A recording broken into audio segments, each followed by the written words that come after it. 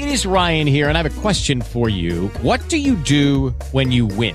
Like, are you a fist pumper, a woohooer, a hand clapper, a high fiver? I kind of like the high five, but if you want to hone in on those winning moves, check out Chumba Casino. At ChumbaCasino.com, choose from hundreds of social casino-style games for your chance to redeem serious cash prizes. There are new game releases weekly, plus free daily bonuses. So don't wait. Start having the most fun ever at ChumbaCasino.com. No purchase necessary. VGW Group. Void where prohibited by law. See terms and conditions. 18 plus.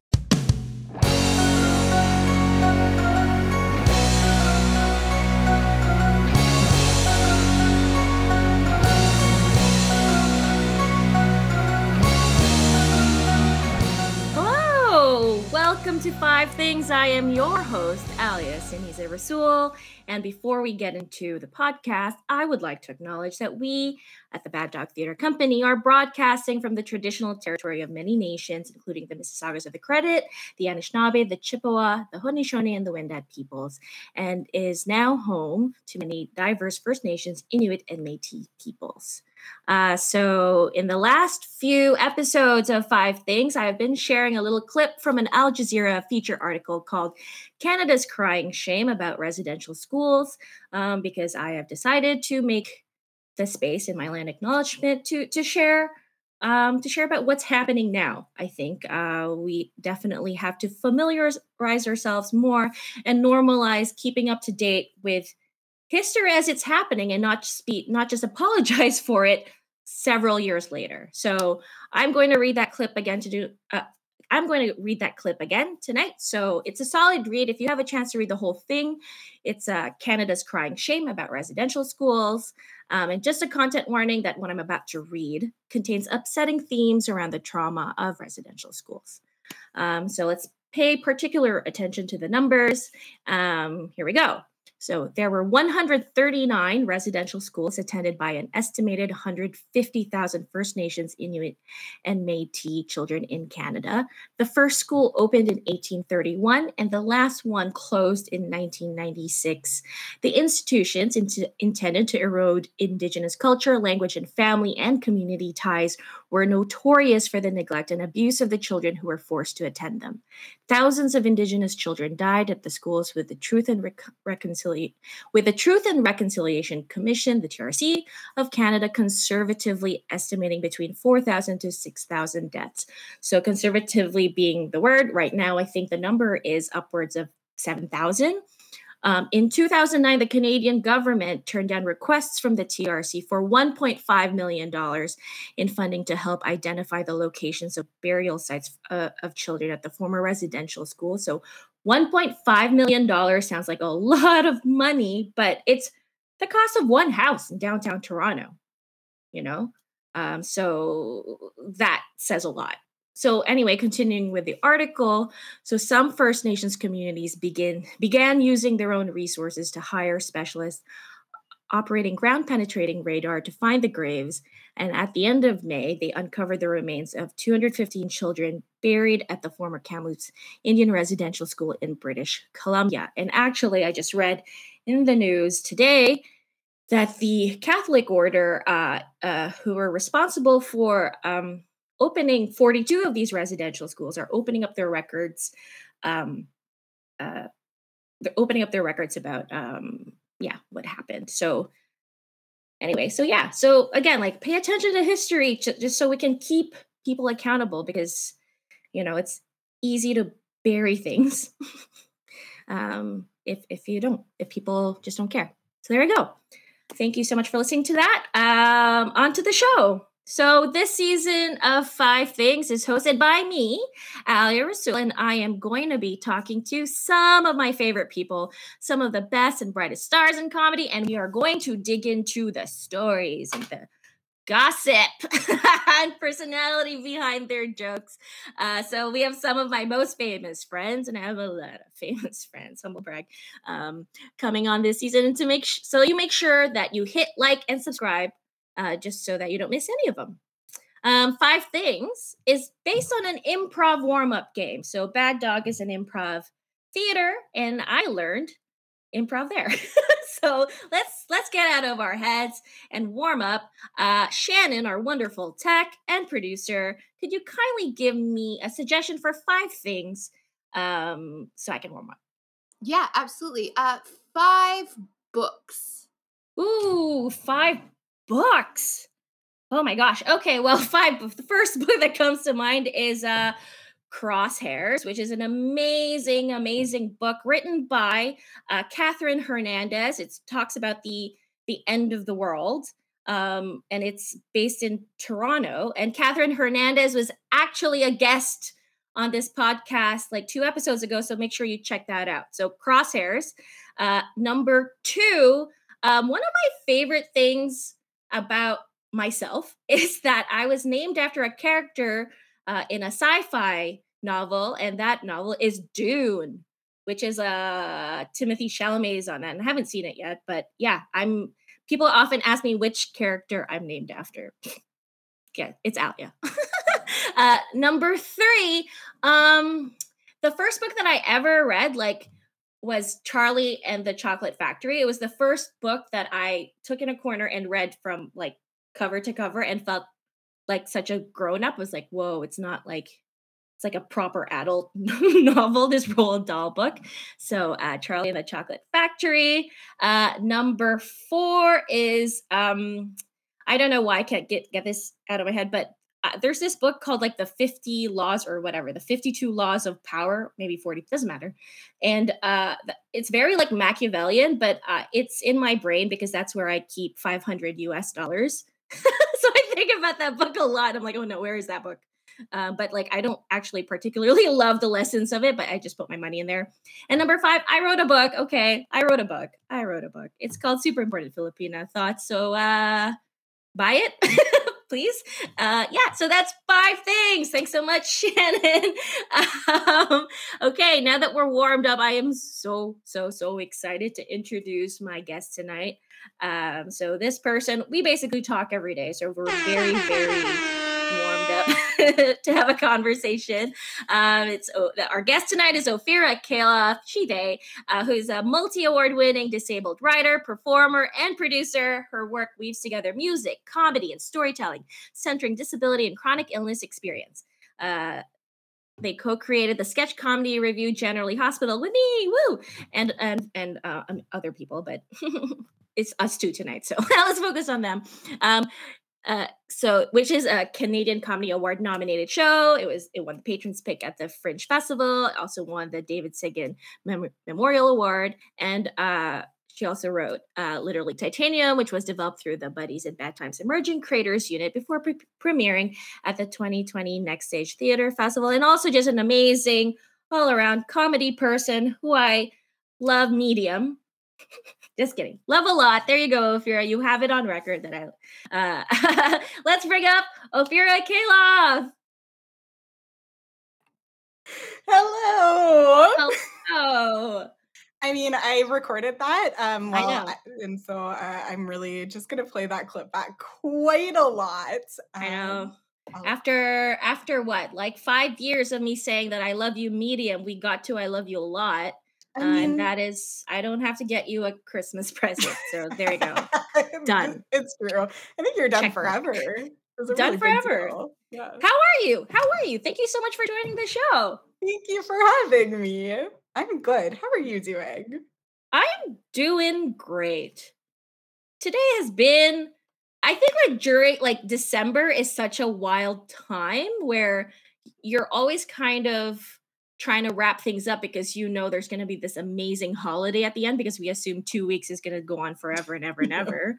So we take on this amount of work that is really a month's work and try to do it in 2 weeks when it's darker, it's colder. So that is just generally my energy, feeling really hectic, a little bit cold, but also looking forward to the holidays, I guess. Yeah. I really don't understand why we didn't adopt the bear hibernation thing. Because I don't know, every instinct's in my mind this morning, and every morning for the past few days, it's been so dark. And I just think and no, we don't do this. We do not get up and greet the day.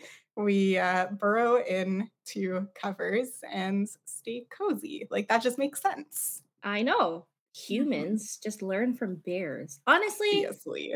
humans. Anyway, well, speaking of cold things, I want to get into thing number one, because despite it being freezing, you managed to pull off this amazing public art piece, installation, series of Yeah. things.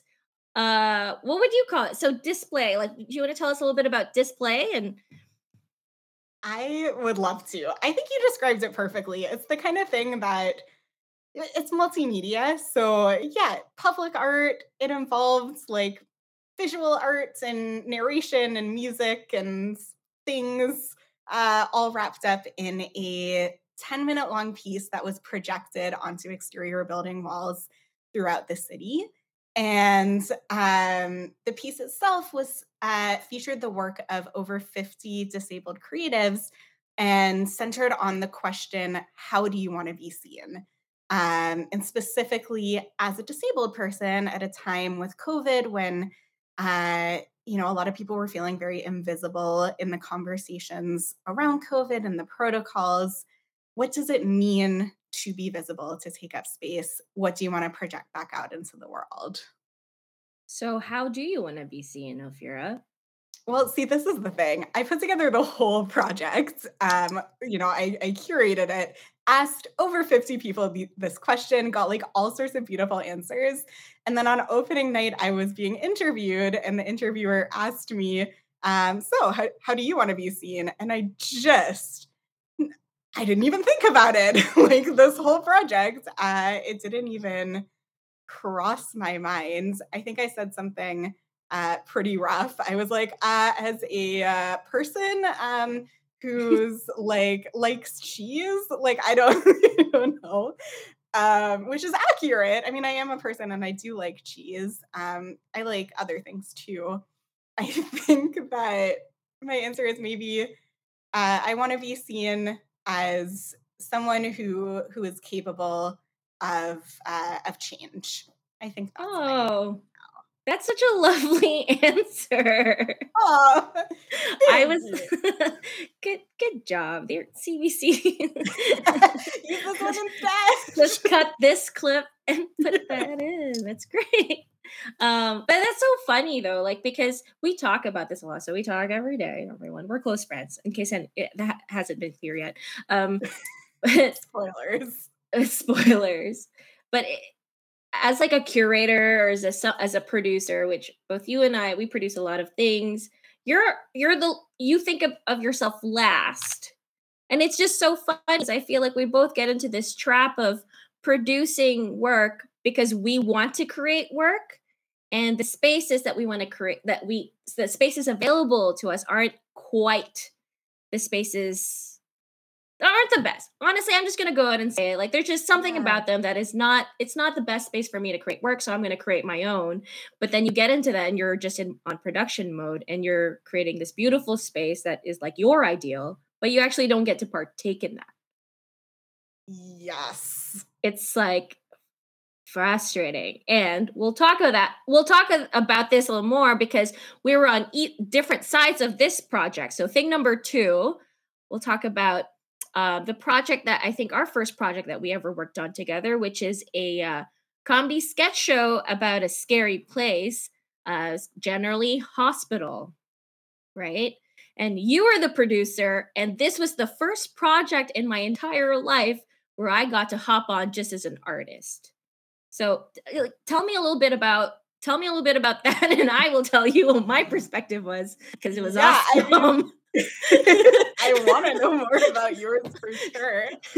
I think that was my first. It wasn't my first time producing, but my first time. It was my first time producing a Fringe show, so it was definitely, which I think is a specific experience. Mhm. Working within a festival format and adjusting to both trying to create a space the way you want it to be created, but also existing within a very, there's existing schedules, there's you're part of a whole as well within a festival. I was lucky. I wasn't producing alone. It was me and Grace Smith, who definitely encouraged me to sort of take the leap on this project. I don't know that I would have felt comfortable enough to do it without her. But it was super interesting because in so many ways, it was my dream show, a show that I hadn't thought anyone else would be interested in being a part of. It was a sketch show about a hospital that we sung a bunch in. Like, truly, at the time, I just felt like, oh, that's too decadent. Like, that's what I want to do, but nobody else is going to want to do that. No one else is going to want to see that. And so it felt so exciting to have people be excited about the idea and want to come on board the team, which was like a huge boost off the top.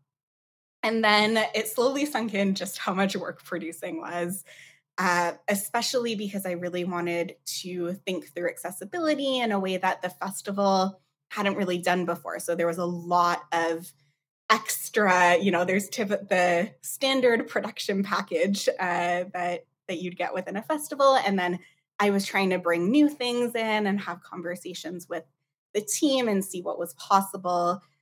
And yeah, it turned into a much bigger endeavor than I thought. I learned a lot. I was lucky that like the team was amazing. And we were all fairly new to the space, and the audience was amazingly receptive by the time we got to the performance itself. And so there definitely was an element of magic. But I was also fully exhausted throughout the creation and the performance of it. Yeah. And shout out to Grace and shout out to Sabrina and Devin as well, who who rounded out that amazing team. My experience of that was like you had asked me on just to be an artist, and uh I was blown away at how much fun a place could be if you when you weren't on the hook really and it's still, even then, like that was what, 2018, that it was Yeah. still, it's still rare for me. Oftentimes, yeah, like I think once you also get spoiled. I think like once you learn how to create your space and once you know like you have a process that you prefer, it's just easier for you to make your own projects, which is like display was like going back to display a little bit, which display is quite a unique project. And you know, like how amazing would it be for someone to invite me to do a project like that? um but at the same time, some of the projects in my head are in my head. I did do display, you Yeah. did display, I kind of mix the things up, but um right, Yeah. so I don't No, know. for sure. Yeah, love your, I guess the moral of the story is love your producers and I don't think love your producers, they're artists too.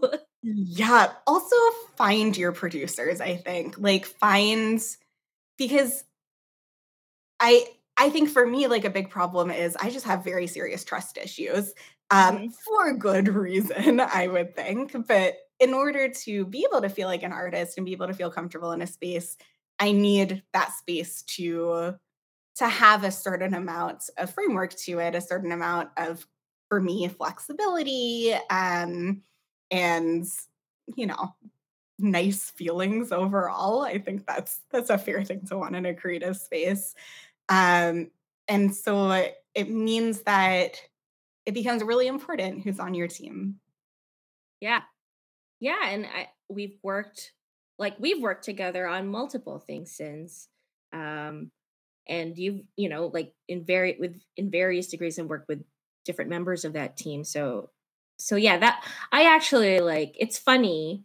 Um no, it's not funny. What am I saying? But like, so the story starts here now.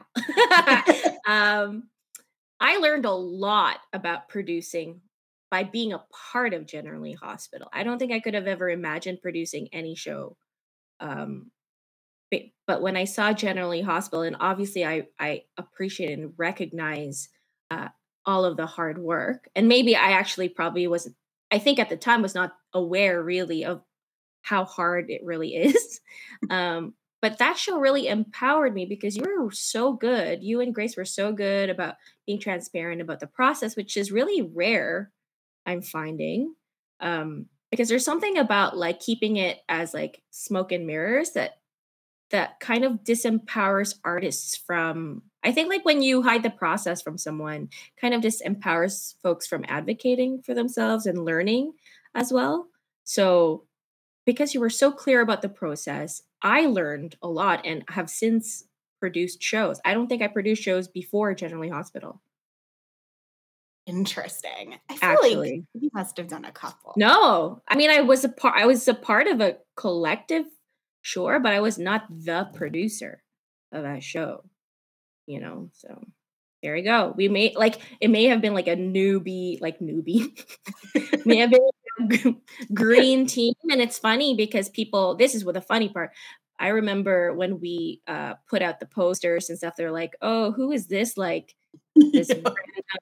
this random sketch collective that none of us have ever heard of. Like all of the famous comedy people in our community were like, oh, they're not of the inner circle." And then we sold out because real people judged it. Real people judge it and not gatekeepers and cliques. And I'm going to say that here and now. So peace, everyone. But yeah, we have produced other things since. I'm not bitter. Anyway, so we have produced other things since. And so thing number 3 is Literally Titanium. And I want to talk about Literally Titanium because, you know, that was a really cool project. And that's sort of like, well, not the birth, but where Crypt the Script kind of came about. You know, tell us about Crypt the Script. Well, I would love to, but first I have to mention that Alia produced Literally Titanium, which was incredible, and gave me the opportunity. I was on the production team too, but it definitely gave me more of a chance to sit in the art part of it, which was just a very lovely, wonderful thing. It's very generous, but you were still very active production team member. I mean, for sure. Go on, but go on. Wax poetic about me. Forever and ever and ever. Yeah, I mean, I couldn't have done it alone. I think that's the big takeaway, and I thought I could at the beginning, and most certainly could not have. So I was very lucky to have you and Sabrina and everyone on the team making it happen. We kind of had this idea of a lot of previous productions and even Generally Hospital to a certain extent. We created the show, and the show involves a lot of conversations about disability, and there were thoughts about accessibility throughout, but we kind of at the end of the process, once the show was written, thought through making a relaxed version of the show for sort of a different sensory experience, incorporating ASL. And for Literally Titanium, after that experience, I started thinking about what would it mean to have a lot of these elements as part of the art. Because I think in Generally Hospital, we discovered that like when we changed our transitions from sketches to be a bit more relaxed, it opened up some like cool new feelings in the show. It changed the mood. When we had shadowing interpretation, it also changed that performance in a really cool, fun way. And so with that in mind, I really wanted to see what more was possible if the start of the show was grounded, the initial creation was grounded in this idea of accessibility and access as part of the art itself. Mm-hmm. So that was one reason. The other reason is that I had brain surgery right before the show was accepted into a festival and didn't know how on earth I was going to be able to pull it off and perform for that long when at the time of getting accepted, I was barely able to like be awake and coherent for half an hour. And the show was a whole hour for multiple nights in a row. Yeah. So we had a lot of conversations about like, what does it mean to crip the script? What does it mean to kind of center disability in this really, not as an add-on, not as a negative, as a creative possibility from the beginning of our process, and folding that through the writing of the show, the content of the show, the production team, the marketing and outreach, and ultimately the final piece, an audience experience. And I would say we learned quite a lot through that process. It was really, really, for me, like a really important experience, a really, a really great experience in a lot of ways. And yeah, it started this idea of Crypt the Script that's sort of been percolating through other spaces, and growing, thinking through like what does it mean to do that, and what kind of arts and practice can grow out of it. Yeah, I honestly that show for me was very formative. Um there are things, well, first of all, I could, of course we talk all the time, but it's always just so amazing how much you don't see unless you're in someone's shoes, right? Like, and well, and how different it is, how most people, only when they talk about accessibility, it's always from the audience perspective and almost never the artist. Like they just assume, assume that you're not going to be on stage, Yeah. right? um and the other thing about that uh experience, and I'm gonna bring up like kind of a thorn on my side, if that's okay. Of course. I'm a thorn, like h- how people appreciate the work that goes into making something like that possible. Um, Reviews. Yep. Okay, so without really getting into the nitty gritty of it, like even though this was a solo show, and like most people assume solo shows are probably some like that, this is a generalization, but generally it's easier to have a solo show than it is to have like a 5-person show, generally, with some exception, this being an exception, right? um and it was like an amazing work, which a me I work at a consultancy now that has used that show as a precedent example of like best practice in terms of delivering relaxed performances, creating accessible spaces for performers and for audiences, for creating tools. So basically this was a precedent setting show, but while it was happening, there was not as much support. We could not get a grant. We weren't given a grant, so we had to fundraise that ourselves. It was badly reviewed by one very influential person because it did not fit his expectation of what a cabaret should be, and completely erasing all of the other important work that this show achieved. And then for all of these big institutions to learn from that show and not provide any support or acknowledgement still. That is systemic oppression, everyone. I am so infuriated by this because this show was in 2019. 2020. So all of that work happened in 2019 and 2021 we're now. And I still hear about how groundbreaking someone's like, oh my gosh, they did a relaxed performance. And then I see their visual guide, which is like, what do you have a quick definition of what a visual guide is? Yeah, basically a document that gives you a sense of what to expect from the show, often grounded in images, and just lets you know if it's a physical location, what you're going to expect when you get to the space, and what kind of elements are going to be in the show. If it's virtual, often includes some sort of like screenshots of these are the different screens you're going to see, and this is what you can expect from the contents as well. Yeah. So, I mean, so I see visual guides that are literally template.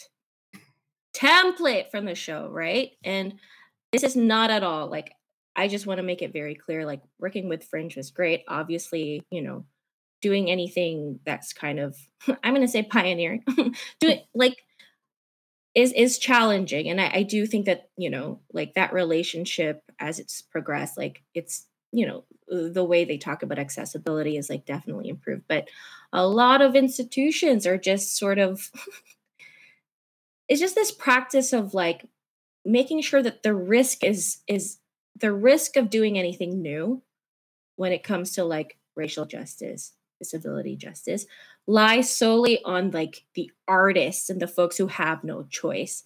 And then you go pan them and make their lives very difficult only to take the things that they learn and use it for your institutions, and you get your $250,000, $2 million grant. So burn the institutions, Yeah, I think guess. that's a reasonable response for sure. I Did only I have get a very small lighter. did I get too angry? This is how I feel, everyone. No, I think it's very fair. And like, yeah,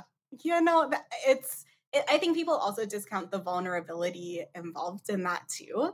Um, which, yeah, I think that sometimes people take a step back and see these things in terms of oh well, like progress was still made, people learned, that was the goal of the show, or at least one of them, like amazing, it was successful. And I think that the show was very successful for many reasons, but that wasn't necessarily one of them to me. I think that the feeling that I was left with from institutions was just really hurt. It was really hurtful, and then really hard to go out night after night and perform a super vulnerable Yeah. solo show on stage, feeling that.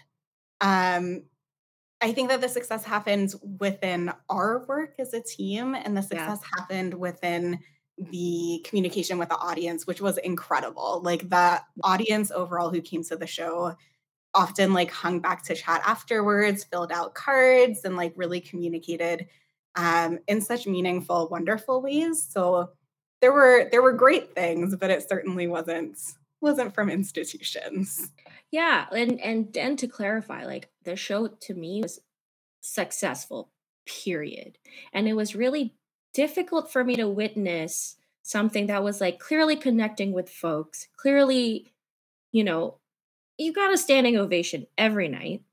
You had people come up to you and such beautiful, beautiful stories. We did a panel every night, and it was great. It was great. I learned a lot. I think the community learned a lot, but felt very gaslit by the outside. Yeah. And And I just kept wondering why no one was saying anything. Like it felt very, yeah, yeah, it very felt bad. very bad because it's like this is a very ableist, rude, inappropriate, not constructive thing to say, which impacted sales. Never mind that like putting together all of those resources cost more money, period. And so it just felt a little bit like pushing something up a boulder because we want to, but then like that person needlessly like making sure that there's like a pile more like Yeah. like Like as if that shoving the boulder back down. like for what reason? For what Yeah. reason? I mean, I'm already Um disabled. I don't need an extra boulder falling on me. and I have no upper body strength. Yeah, like what? We are not the people to Don't put extra do that. boulders on. No. So yeah, but I am so proud. That is one of the most I'm so proud of that show. I hope we put it up again. Yeah, but like actually thing number 4, and we're going to talk about it a little bit more, is exhaustion. We talk about exhaustion all the time, and we're always making fun of each other because at the end of most conversations we're like, okay, Alia, like we're gonna do self-care. And then I'm like, Ophira, you're not going to take on any other projects, and we're going to just rest. And Mhm. then the next phone call, it's usually usually like, hey, guess what I just did? What? I took on another project. And like, let's be real. It's never I took on another project. It's I took on 2 projects. Whoops. What are we doing? Why do we do this? Capitalism? Tell me more. What is this capitalism of which you speak? What are you talking about?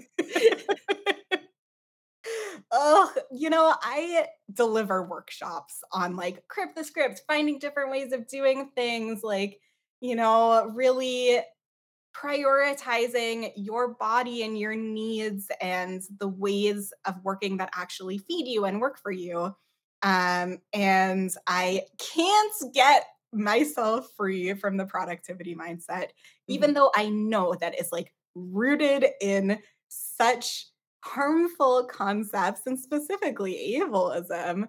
And yet, here I am. Somebody says, here's an opportunity. And I'm like, oh my goodness, yes, please, 1000%. Like, here I am. Yeah, I'll just rearrange my life for this. No problem. Thank you so much for thinking of me. Yep. Yeah, I don't know why. It's just like in me. I know intellectually that capitalism bad. That we're all working ourselves to exhaustion, but I can't help the feeling that I'm in this race. And Yeah. the thing that I always have, like now that I'm in my 30s and have a world of wisdom, Tell me more. this is just the thought that I keep. Like I am so tired, because I need to have multiple jobs to pay the rent and live the life that I want to live, and I need to be able to produce my own shows so that I'm not bound to institutional like oppression and honestly mediocrity. Well, they're not doing anything innovative, right? So, wow, I got what was I saying? But anyway, capitalism bad. Capitalism bad. Like, Yeah. but I always feel this like if I don't work and don't put myself out there, they're gonna toss me aside. Yep. And recently, we've talked about this. So I developed a case of vertigo, like extreme vertigo, which was shocking, which basically had me nauseous and dizzy for 3 weeks straight. I literally thought I was going to die the first week because I could not walk. And like the really scary thing, and this probably changed a lot of things for me. The really scary thing was realizing that number one, I couldn't work. And therefore, and this fear that if I couldn't work because I couldn't look at screens, so no emails, and as a performer, like the world was spinning. The world was spinning. Like what do you do, right? And it's funny because we talk about accessibility a lot and requiring accommodations and but there was this moment where I was like, I'm done because I can't be productive. I'm done. Yeah. Yeah. And that's when I realized nothing matters. No. Queen was right. We should get our life lessons from Bohemian Rhapsody. Well, yes, Freddie Mercury, you were correct.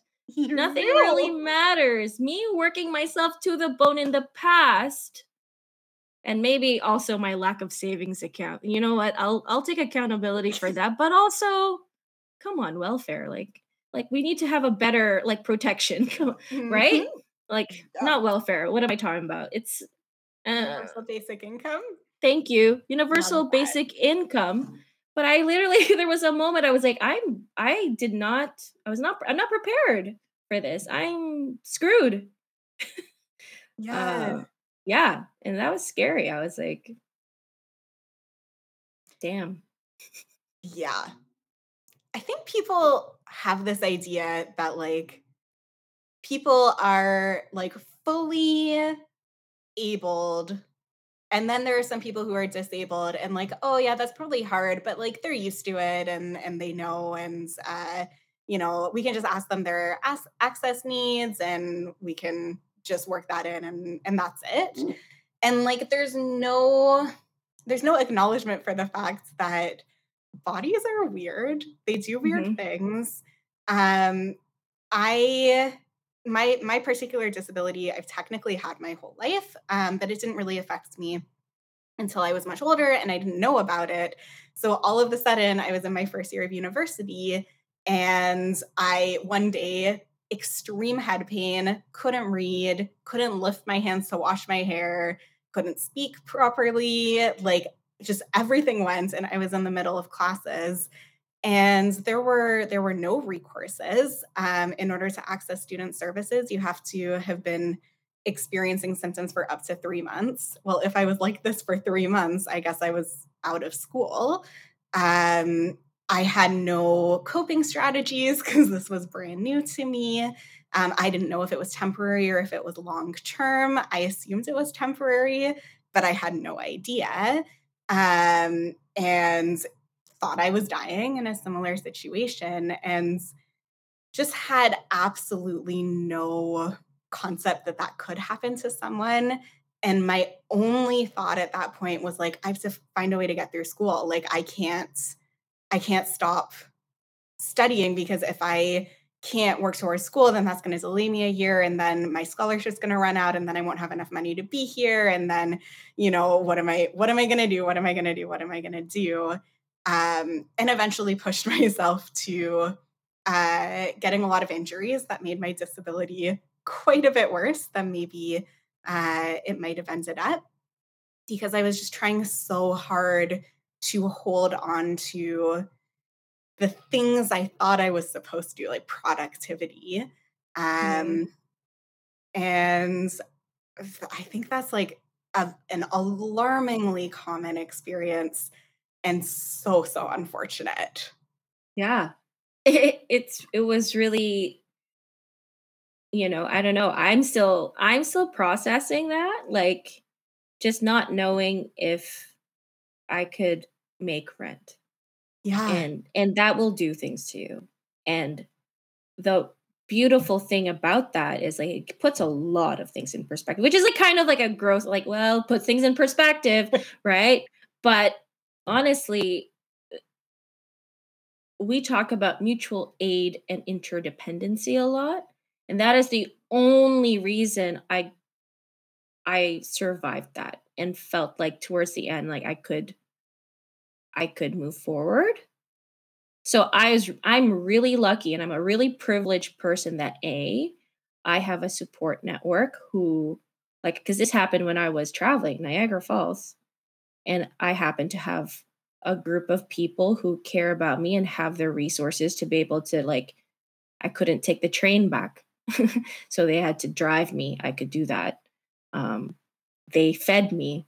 They had they had relatives who were doctors and nurses who looked who looked out for me. And then my boss, who is this amazing person who who even though she's my employer, also kind of works outside of capitalism in her way. She's like, you are taking paid leave. And she didn't have most companies I worked for in the past would just be like, wouldn't be that understanding. And if I, and then and yeah, it's that community. It's like that collective that you build around yourself. And yeah, interdependency, my friends. So what I is mean, interdependency? Kira? oh my goodness, my favorite word. I know.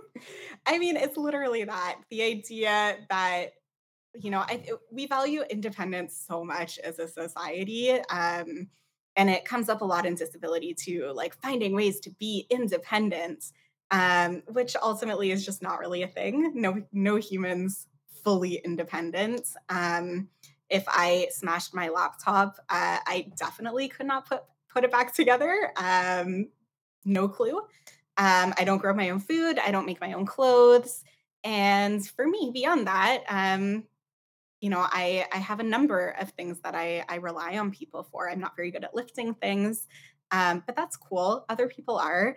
And as opposed to framing things as fully independent or completely dependent, which, fun fact, that's how a lot of government programs define disabled folks, is our dependence. It takes the idea of an interdependent way of being where we all need things and we all have things that we have to offer, and not in a transactional way, not in a like, I do this for you, so you do that for me, but in a like, here are some things I can put out into the world. Here are some things other people can, and together we can collectively form a web that holds all of us and that has space for us. I have to shout out, speaking of mutual aid and interdependence, that time when I had 3 days where I could not sit up in bed at all. And the General Lee Hospital team, including Alia, basically kept me, basically alive. You set up a cooler beside my bed and brought me food and enabled me to spend multiple days fully horizontal, which is impossible to do by yourself.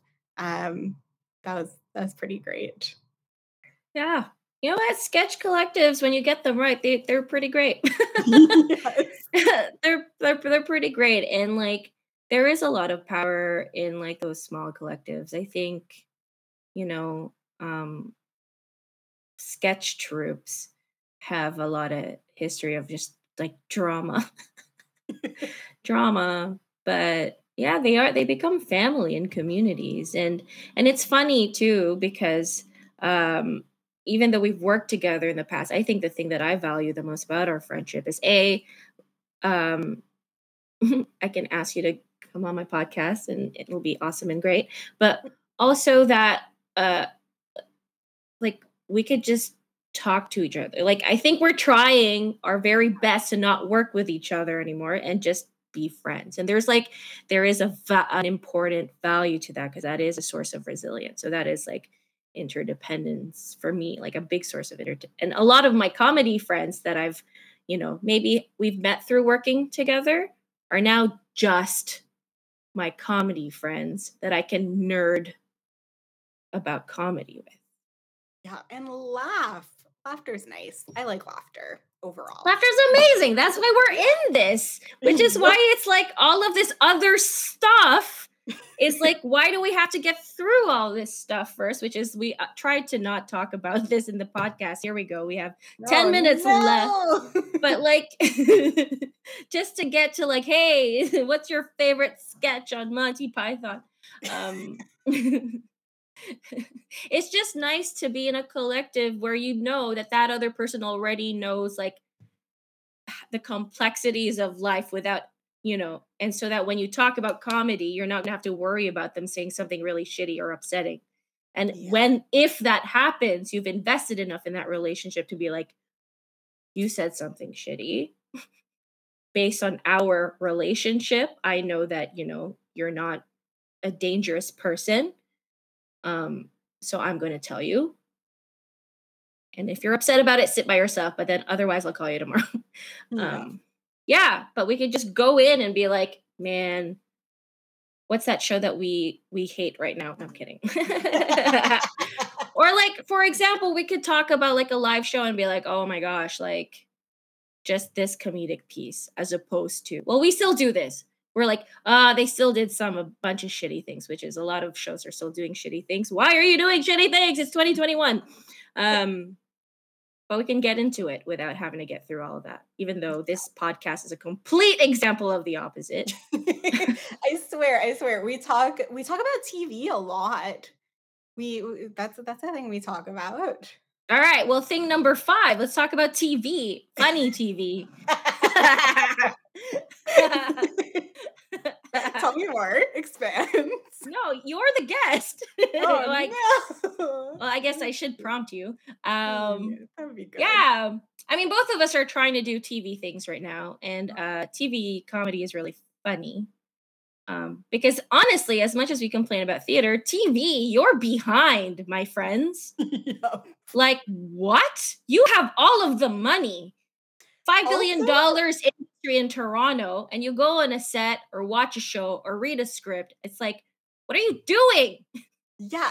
Okay, but also theater has like actual constraints of timeline of like liveness. TV, you do the work before it airs. So why can't things also be constructed in a way that um feel a little bit better for everyone? You have all the money and all the time. Yeah, it's Very true. confusing. You know, maybe spend a little less money on your sound effects and spend a little more budget on being less shitty. This Yeah, industry but that we're trying to break through. hello, please like us. Hey, I already burnt all my bridges in the theater industry. I've got a whole new industry to burn, like queen of burning bridges. Um, Whatever. Nothing matters, right? Cares? Anyone can see. Nothing really But anyway, matters. TV. What TV do we like? What I don't shows do you know. like? You just gave me your Disney Plus password, so I'm very excited to dive in. Well, tell us about. Can you talk about your TV project? Ooh, Right. that's a good question. Not really. And that makes it sound like it's more real than it currently is, Oh, but it's very real. it's very real. But I can say in general terms, like I am working in general on just writing TV that that isn't ableist and is also funny. Which sounds like, yeah, that sounds like it should be pretty easy. And in a lot of ways it is. But so many conventions of storytelling, specifically within TV around disability, tie into ableist tropes that it's been quite neat to get to write about disability without it being some form of like inspirational overcoming narrative, and just letting people be and be silly and be human and be real, um, has just been a lot of fun. One of my favorite things about that make me laugh a lot is I remember you brought up the Writers Guild report, Mhm. which has literally like 0% of the writers in writers room are disabled or identify Zero as point 0.3. 0.3%. Let's be Okay. fair to this 0.3. And Zero. of the writers in writers room, everyone is like very much an intro level, but again, 0.3 in the entirety of the Canadian TV landscape. Okay. And then the CFC, shout out to the CFC. I'm trying to get in one of your programs. Just kidding. So shout out to the CFC, one of their like emerging programs that are focused purely to bring in disabled writers, required disabled writers to have 3 to 5 credits of fully written shows. As like, what? Shout out also that when I pointed this out, y'all ignored me. So, Yeah, it's you very know, rude. I don't know. People like to ignore me. Also, shout out to a festival that put like a. Never mind. I'm not going to say anything. Forget it. No, it's fine. Everyone's just gonna have to guess. Just guess, guess. It's in a very flat area. Anyway, go on. So, so that's that's the stuff that's making me laugh. Yeah. Yeah, it's very ironic when people want credits after acknowledging that literally no one has those credits, and that's the reason why programs like this are potentially important. Um, yeah, Yeah, irony. I know. I mean, whatever. Nothing matters. Nothing really matters. Yeah, do what you want. Build your own communes. Like that's really what we're trying to say. That's the Socialism. dream. Yeah, as long as it has a pool, I really want to go swimming. I mean, we're building a whole village, and like Yes. the middle part is a pool, and Mhm. yeah, That also sometimes doubles as a stage depending on the mood. Yeah. agreed, Mhm. agreed. So in the past, I've done like a to end this to end this podcast, I do a lightning round. Okay. But maybe let's just like here we go. Lightning round. But let's just like, let's just build the most perfect village in our brains. Through lightning. Yeah, but 5 things. Okay. Ooh, okay. So 5 things that are like your perfect, like out of society, out of the Matrix village. Build with Shout out to Shannon LaHaye, folks, one of the most talented producers out there. Hire her. Yes. Anyway, so yes, okay, go. Number 1. Well, swimming pool. Of course, we already have number 1. So Yeah, therefore, number 2. Mhm. Oh, wait, is this all me? It's all you. We were jointly building interdependence, mutual aid. Okay, fine. But we also said stage, obviously, because we're live yes, yes, yeah. performers. Of course. Number 1, swimming. Number 2, stage. But is that like, what about that stage? That stage is going to be accessible. It's going to be accessible. Do you remember when a certain festival built a temporary stage and that was also not accessible? Like you built it. You wait. Remember when I just brought my wheelchair beside that stage and pretended that I was on it, but I was actually beside it? Oh, everyone felt the tension. It's like seared in my brain. Number moment. 3, what else do you want in this like perfect village?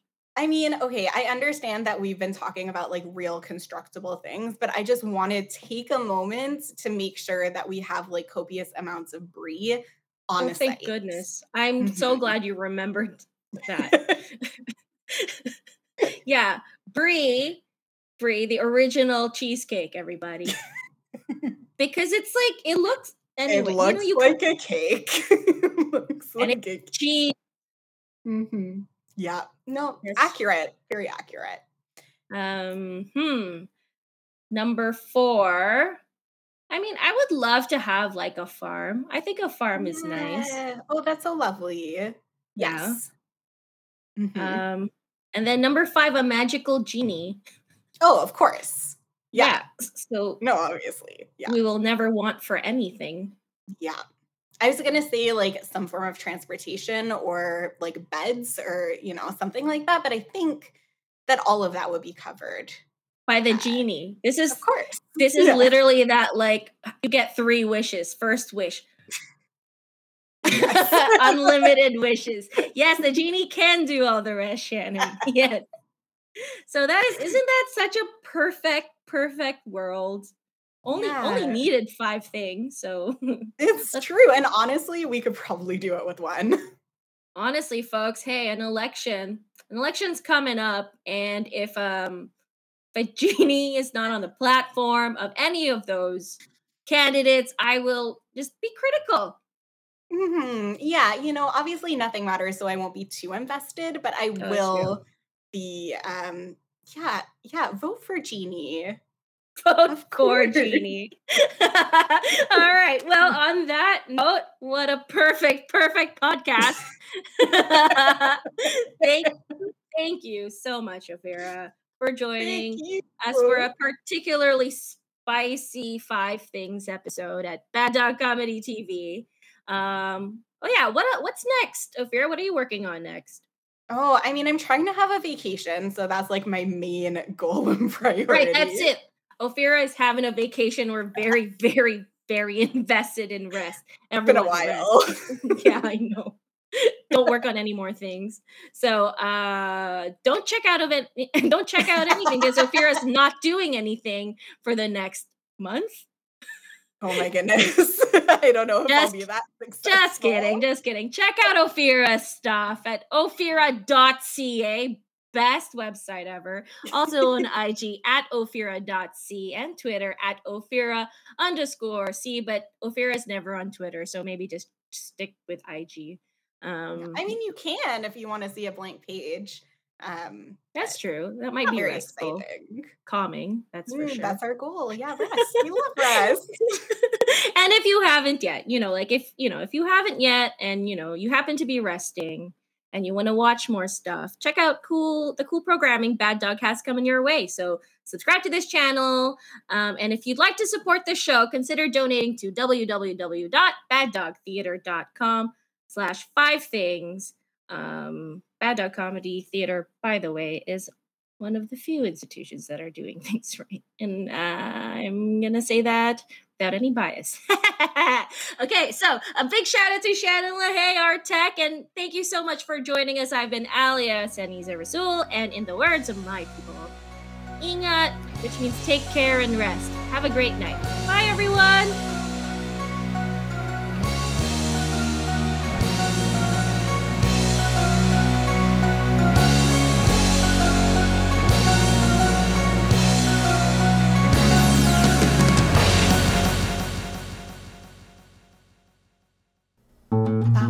This podcast has been brought to you by the Sonar Network.